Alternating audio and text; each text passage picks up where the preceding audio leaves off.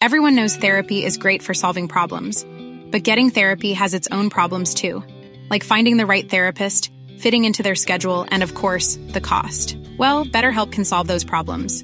It's totally online and built around your schedule. It's surprisingly affordable too. Connect with a credentialed therapist by phone, video, or online chat, all from the comfort of your home. Visit BetterHelp.com to learn more and save 10% on your first month. That's BetterHelp, H-E-L-P. Ryan Reynolds here from Mint Mobile. With the price of just about everything going up during inflation, we thought we'd bring our prices down. So to help us, we brought in a reverse auctioneer, which is apparently a thing. Mint Mobile Unlimited Premium Wireless. How to get 30, 30, bit to get 30, bit to get 20, 20, 20, bit to get 20, 20, bit to get 15, 15, 15, 15, just $15 a month? Sold! Give it a try at mintmobile.com/switch. $45 up front for 3 months plus taxes and fees. Promo rate for new customers for limited time. Unlimited more than 40 gigabytes per month. Slows full terms at mintmobile.com. Burrow's furniture is built for the way you live. From ensuring easy assembly and disassembly to honoring highly requested new colors for their award-winning seating, they always have their customers in mind. Their modular seating is made out of durable materials to last and grow with you. And with Burrow, you always get fast, free shipping. Get up to 60% off during Burrow's Memorial Day sale at burrow.com/ACAST. That's burrow.com/ACAST. burrow.com/ACAST.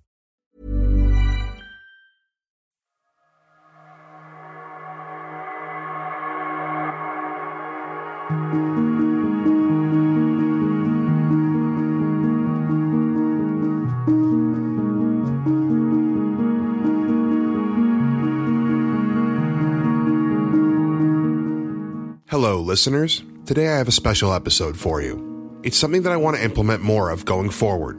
It's a one-off episode covering a missing persons case. Lonene Ray Rogers, or Lonnie, 29 years old, went missing from her home in Hayfield Township, Pennsylvania, on January 7th, 1981. That evening, she got into an argument with her husband. Later that same night, her husband woke up and realized Lonene was not in the house. She had left behind her hearing aid, eyeglasses, medication, car, and other personal items.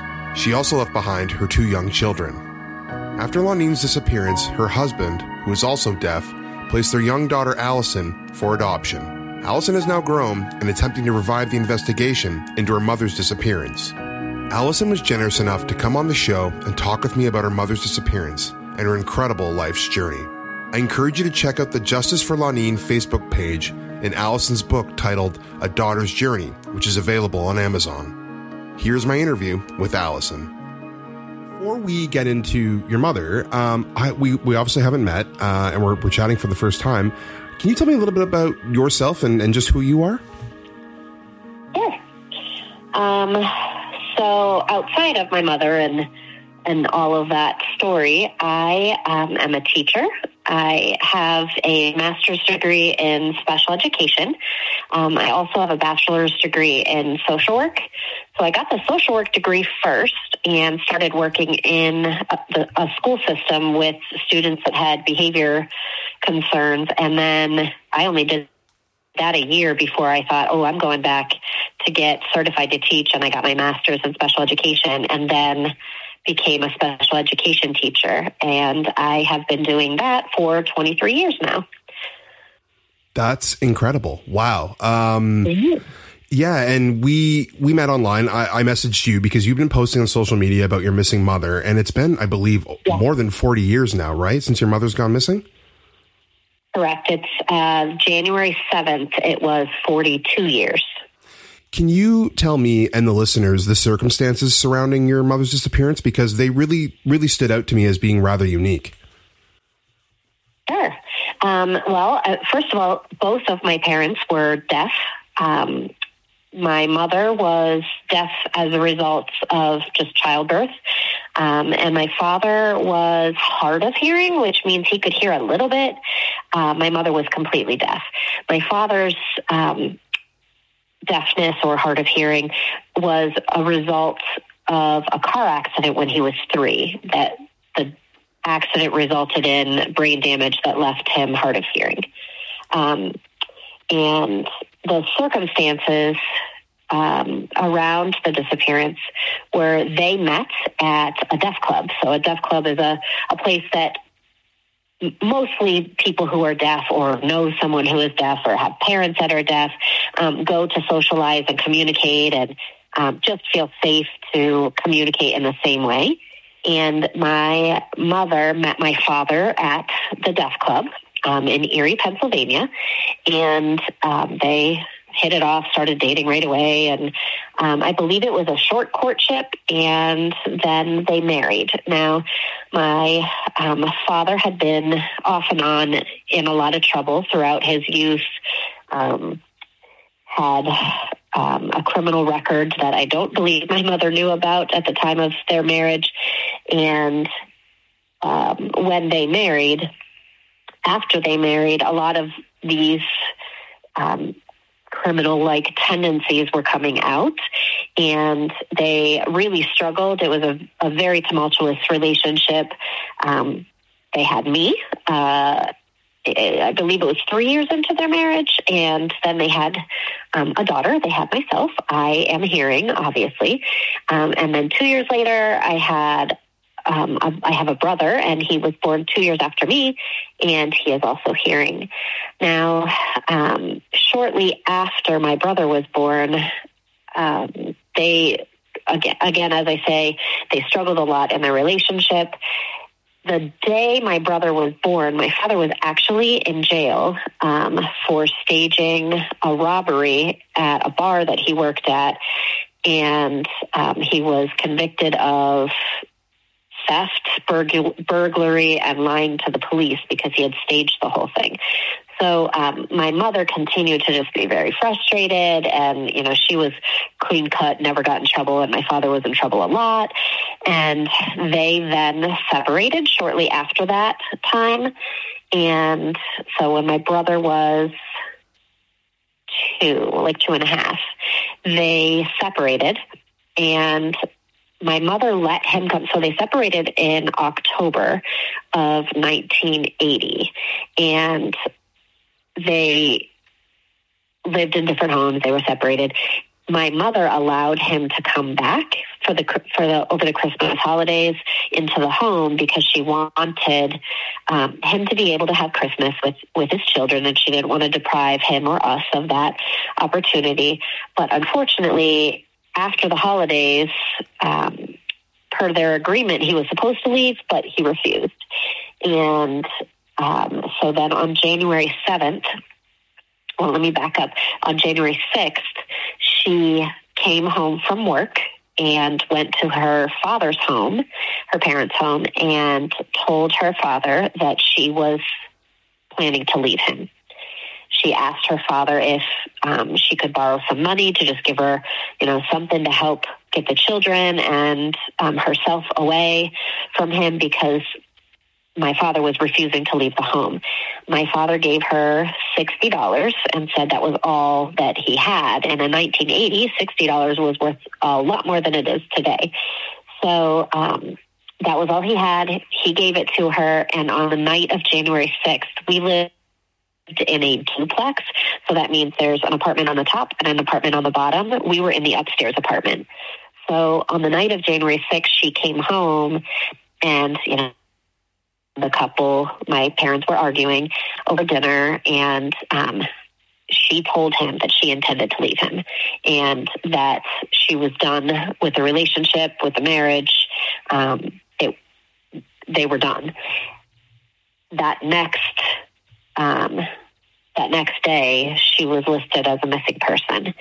And what happened was at 3:00 in the morning,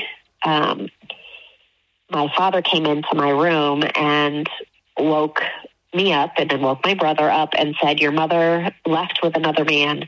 We have to go find her." So he then at 3:00 in the morning got us dressed and took us to the babysitter, who was also hearing impaired, pounded on the door, and her hearing children opened the door and let us in. My father said that, my mother left and that he needed to go find her, left the kids, myself and my brother, with her. And this woman, the babysitter, was actually very good friends with my mother. So she was, of course, very concerned because my mother never said anything about that, and she had just seen her. Well, a few hours are unaccounted for.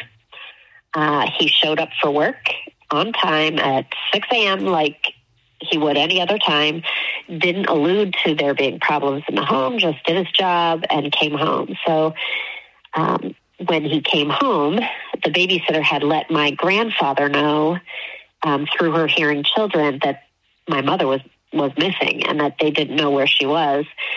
And my grandfather and my great-grandfather kicked open the door and, went inside trying to find my mother, couldn't find anything. My father then ends up coming home from work, and they're in the apartment, so there's a lot of arguing and yelling, and the police were actually there. My grandfather had called the police, who came over to the apartment. My father comes home, and his dwelling is full of my grandparents and the police, and they frisk, I guess you say. My father had him empty his pockets, just kind of trying to ask him questions because he was deaf, so there was a communication barrier. My father pulls out of his pocket 3 $20 bills, $60. My grandfather loses it and says, "Where did you get that money?" He says, "Lonnie gave it to me." Now, this is the same money that she borrowed from her father to leave my father.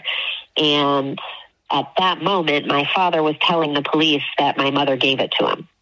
So, of course, that is yet another circumstantial piece of evidence in all of this, as my mother has now been missing for 42 years, and there has never been a sighting that was confirmed. There's never been use of her Social Security number. She's not tried to contact family or friends or myself or my brother. She's never tried to get a job. She's never tried to get medical attention, benefits of any sort. Absolutely nothing. She vanished. And my father, they have never been able to get enough evidence to prove that a crime was committed or that it wasn't committed. So it's kind of, the case has been cold and just kind of in limbo for 42 years now. He has lived free, and no one has been. My father is considered a person of interest in the case, but there has not been any evidence that has been strong enough that could make any kind of conviction or even to move forward on a trial at this point. There's a lot to unpack there. One of the things I'm interested in, I guess it sounds like the main theory is that your father might have had something to do with your mother's disappearance. Were the police or you or anyone able to maybe come up with any other theories, or does it very much lean that your father is a person of interest and he must know something about what happened to your mom? Well, I believe the latter of what you said. I think all fingers have pointed at my father all along. They did pursue other possibilities. There was a gentleman that my mother was very good friends with that she worked with at a hotel who was trying to actually help her leave my father. They did, look into him pretty extensively and ruled him out. I don't believe that there was anyone other than that one gentleman that they thought, could be a potential suspect, but they truly have found nothing. I mean, everything that they have, there's a lot of circumstantial evidence, like the money. There was a missing blanket that he couldn't account for. There's a lot of things that may or may not mean anything if you don't know what happened to her. So your mother goes missing, a lot of circumstantial evidence points to your father potentially being involved. What happens to you and your relationship with your father? I mean, that must be like, I just can't imagine. Like, how old were you when your mother went missing? So I was 5, but I was literally days from my 6th birthday. So she disappeared on January 7th, and my birthday is January 12th. So I was just days from being 6, and my brother was had just turned 3. So just a few months before. Wow. Like, you're both so young. What happens after that? Yeah. Like, I can't imagine. Like, I mean, did you stay living with your father? Like, what happened? So we both have very different stories, meaning my brother and I. To begin with, my aunt, my mother's sister, was really, really trying to get custody of us and trying to get my father to let us stay with her. That only lasted for a few days. He allowed her to take us while he did, whatever he needed to do. But that only lasted a couple days, and he took us away, and he accused her of trying to steal us and told her she would never see us again. And I truly had only seen her a handful of times after that day until I was an adult. So all of that, my mother's side, was pretty much cut off, per my father, from seeing us. And that was my whole childhood. After that same time period, right after my mother disappeared, my father took us from my mother's sister, my Aunt Glennie, to his sister's home. And we stayed there for a couple of years, is what it turned out to be, while he was, supposedly getting himself together.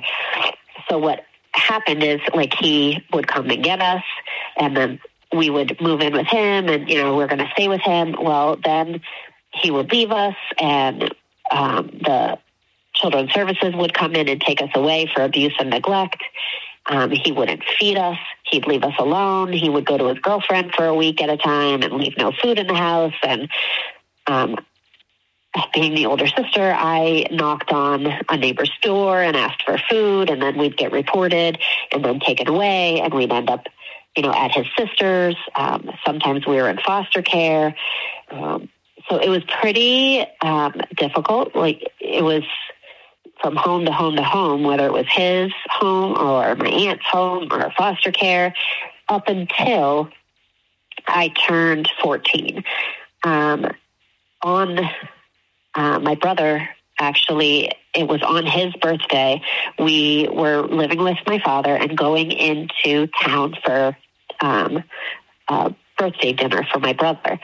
My father had a pickup truck, and he had my brother and his girlfriend get in the cab of the pickup truck, and the truck bed, he told me I had to sit back there, and this was in October, and Erie, Pennsylvania is a very cold snow belt area, and it was freezing. So we drove about 20 minutes into town, and I was crying and banging on the window saying I was freezing, tears freezing to my cheeks. And he pulled into Erie Police Station and went in, and he's deaf, so he couldn't communicate very well. So he went in, and he was telling the officer, "I don't want her anymore. I'm leaving her here." They said, "You can't do that. You can't just drop kids here." And he came out to the truck to get me because he wanted me to interpret to them what he was saying, that he's not taking me home. So I go in, my 14-year-old self, and I'm interpreting to the police officer that he's saying he doesn't want me anymore, that I'm too much trouble, and he's leaving me there.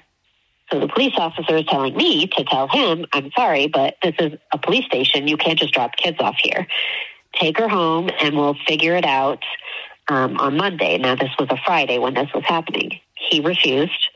So then the police officer asked me who I could call, or who they could call on my behalf that could come take care of me, or I could stay with until Monday.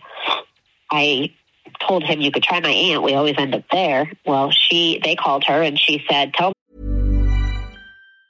Hi, I'm Daniel, founder of Pretty Litter. Did you know cats tend to hide symptoms of sickness and pain? I learned this the hard way after losing my cat, Gingy. So I created Pretty Litter, a health monitoring litter that helps detect early signs of illness by changing colors, saving you money and potentially your cat's life. Pretty Litter is veterinarian developed, and it's the easiest way to keep tabs on your fur baby's health right at home. Go to prettylitter.com and use code ACAST for 20% off your first order and a free cat toy. Terms and conditions apply. See site for details. Hey, it's Ryan Reynolds, and I'm here with Keith, co-star of my upcoming film, If, only in theaters May 17th. Do you want to tell people the big news?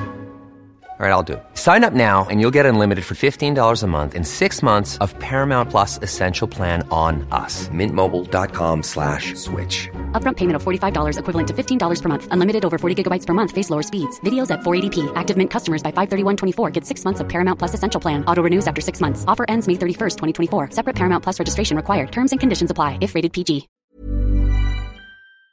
To work it out, I'm done. And in her defense, my father had dropped us off there many times, but she said no. So then he said to me, okay, well, do you know anybody else? And I said, no, I don't.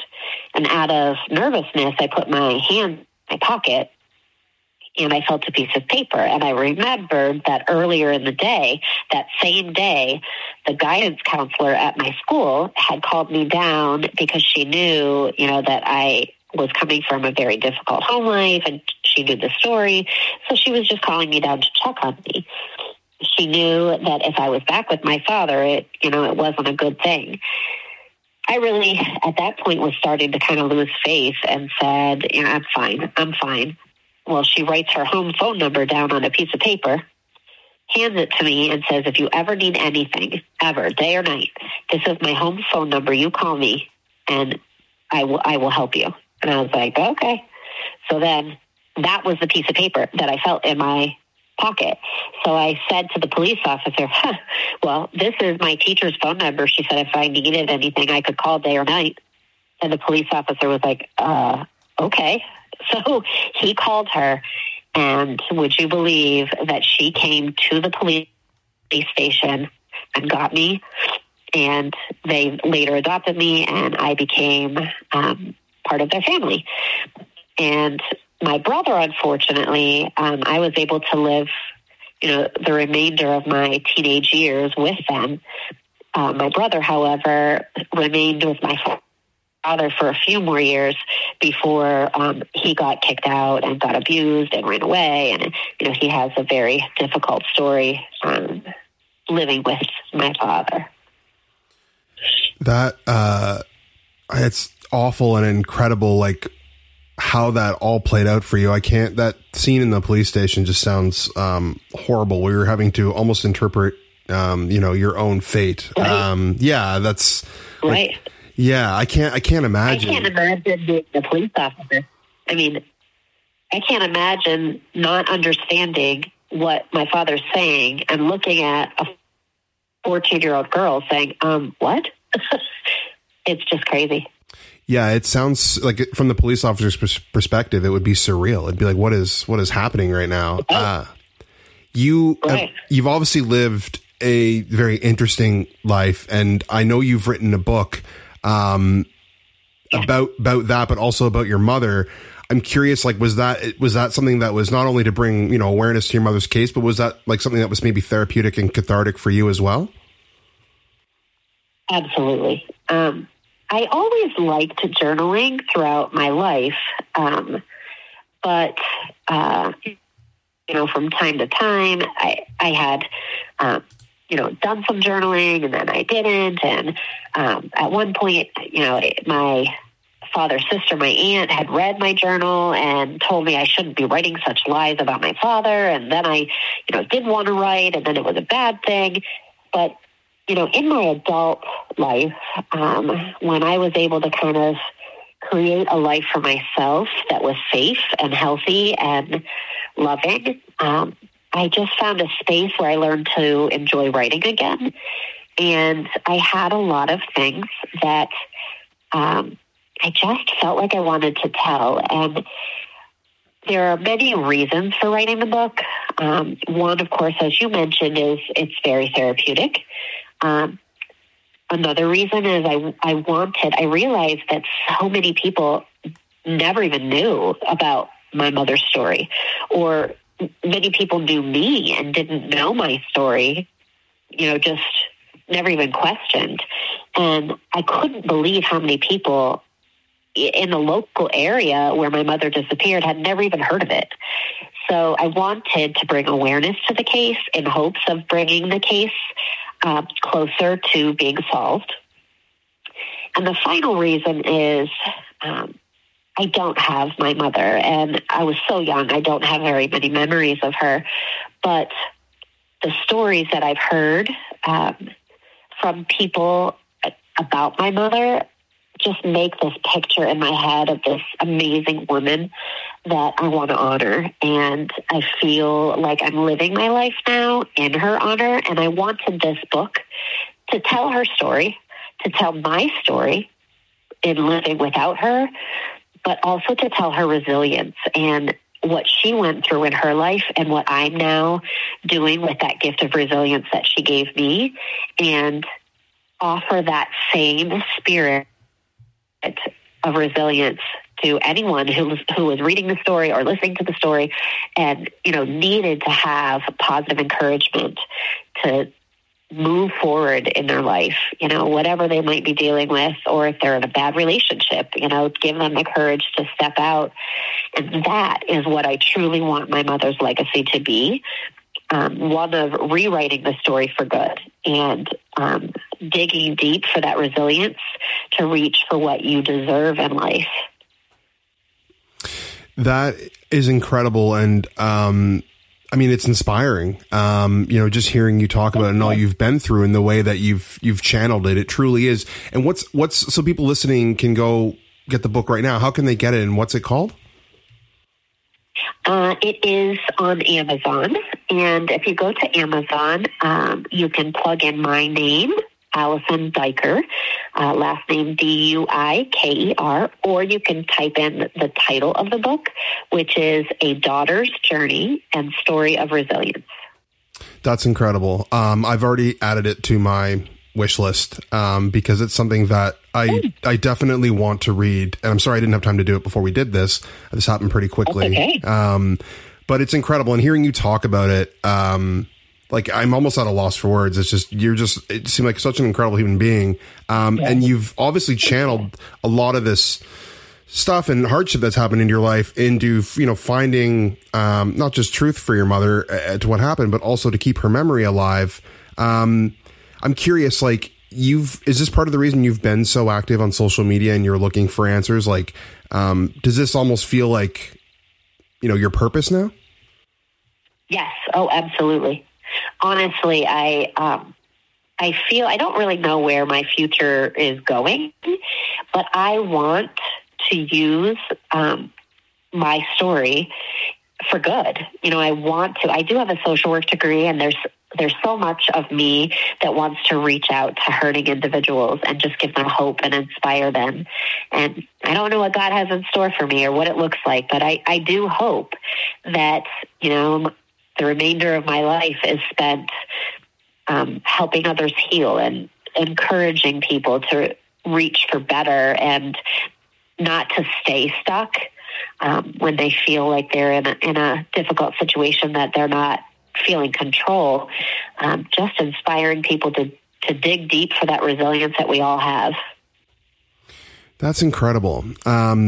I guess then I don't want to circle back to the negative, but it is a part of this story. But I'm curious, after all these years and everything that's happened, are you still in communication with your father? What happened there? I can't imagine how that dynamic could unfold. Yeah. No, I'm not. When he dropped me off at the police station, that was pretty much the last communication I ever had with him. He lived in the same town for a good period of time that I lived in, because that was my guidance counselor in the same school district. So I, moved in with them, but I was in the same town. I worked at a restaurant in the town, as a teenager. He would visit there, and I always kind of tried to not hide, but, skirt away from him. I did not want contact with him. There were a couple times he tried to reach out, but, I would have a friend kind of jump in there when it was at the restaurant, or I just avoided him. We have not, all these years, had communication. My brother also does not have communication with him since he was, in his late teens. So neither one of us have had any relationship with my father all these years. Yeah, and that makes perfect sense. I was just wondering if, have any leads or new information come in since you've kind of started this social media campaign? I guess, is there any hope that you can get some truth here? So, is there any hope? Absolutely. The answer to that is absolutely. I wholeheartedly believe that the answer is out there. My gut tells me from the numbers of people who have messaged me through the Justice page, the Justice for Lonene page on Facebook, the numbers of people who have messaged me saying that they know my father, they knew my father, they were afraid of my father, or telling me some awful story. I feel like the person or persons out there that have information about this case are probably afraid to say anything.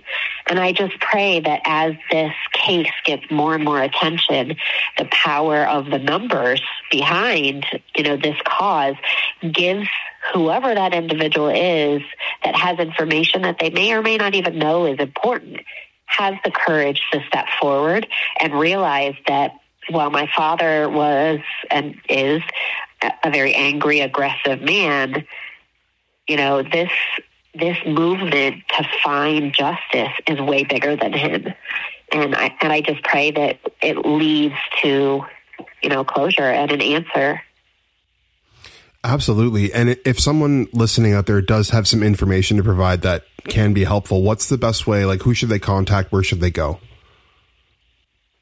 So they can contact me personally if they wanted to talk to me or share anything with me or ask questions. I am the admin for the Justice for Lonene page on Facebook.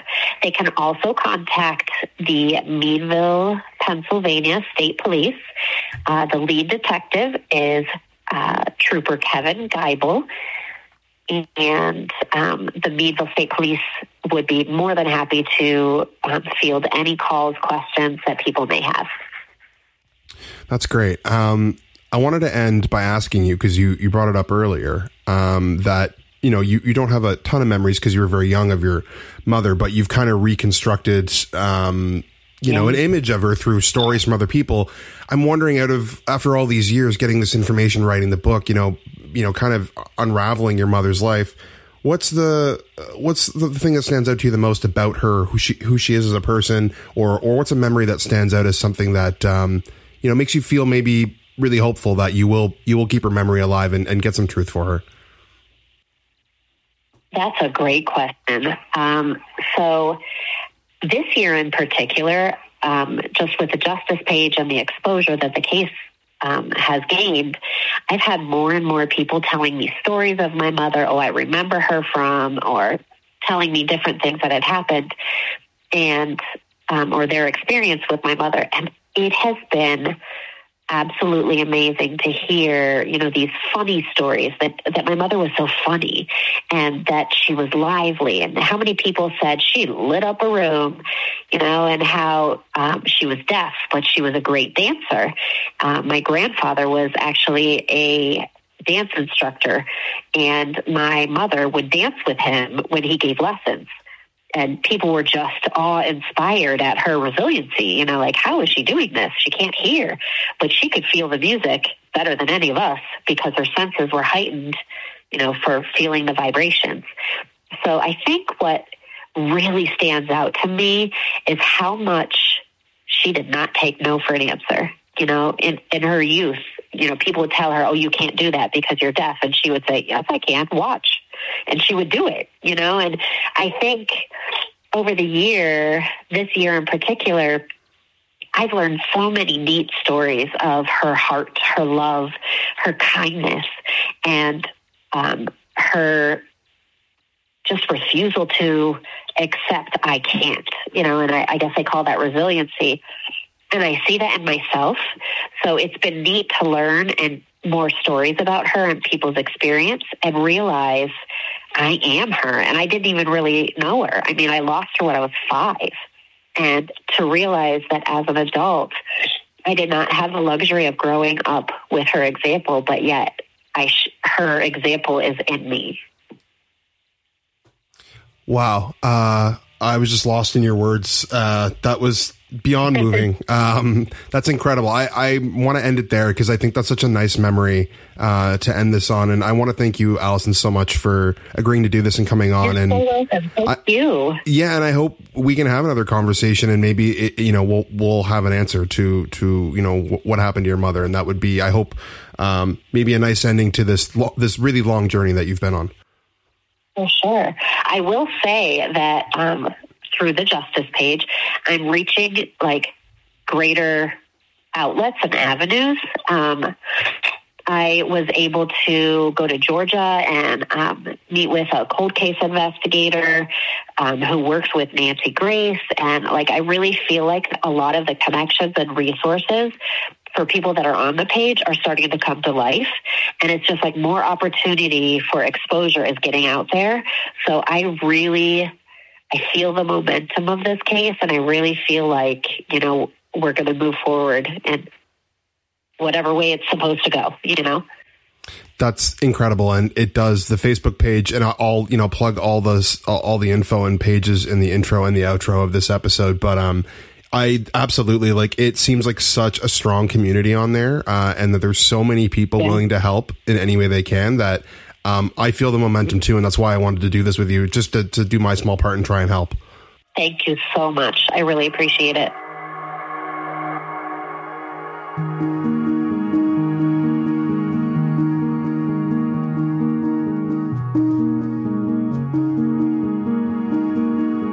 If you know anything about Lonene's disappearance, you can contact Allison through the Justice for Lonene Facebook page, or contact Pennsylvania State Police or Meadville Barracks and ask for Trooper Kevin Guy Bell. If you want to know more about Lonene's disappearance and Allison's life, you should check out her book, A Daughter's Journey.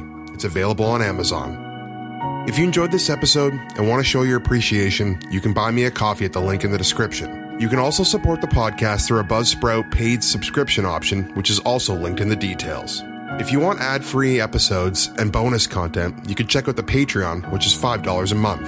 As well as ad-free and sponsor-free episodes, you'll get exclusive content and you'll get content early. I'll also post monthly updates so you know what to expect each and every month. If you have any missing persons cases or unexplained events you think I should cover, feel free to reach out through the Facebook page or email me at tyhooper8@gmail.com. Thanks for listening to the Missing and Unexplained podcast.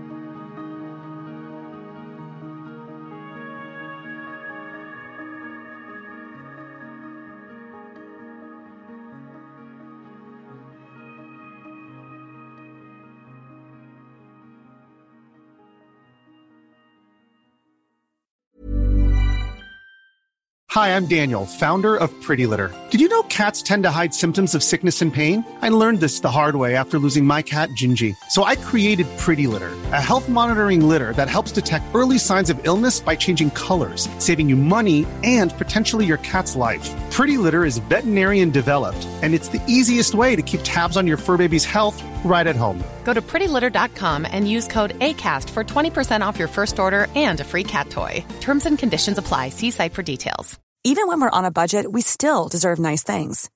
Quince is a place to scoop up stunning high-end goods for 50 to 80% less than similar brands. They have buttery soft cashmere sweaters starting at $50, luxurious Italian leather bags, and so much more. Plus, Quince only works with factories that use safe, ethical, and responsible manufacturing. Get the high-end goods you'll love without the high price tag with Quince. Go to quince.com/style for free shipping and 365-day returns.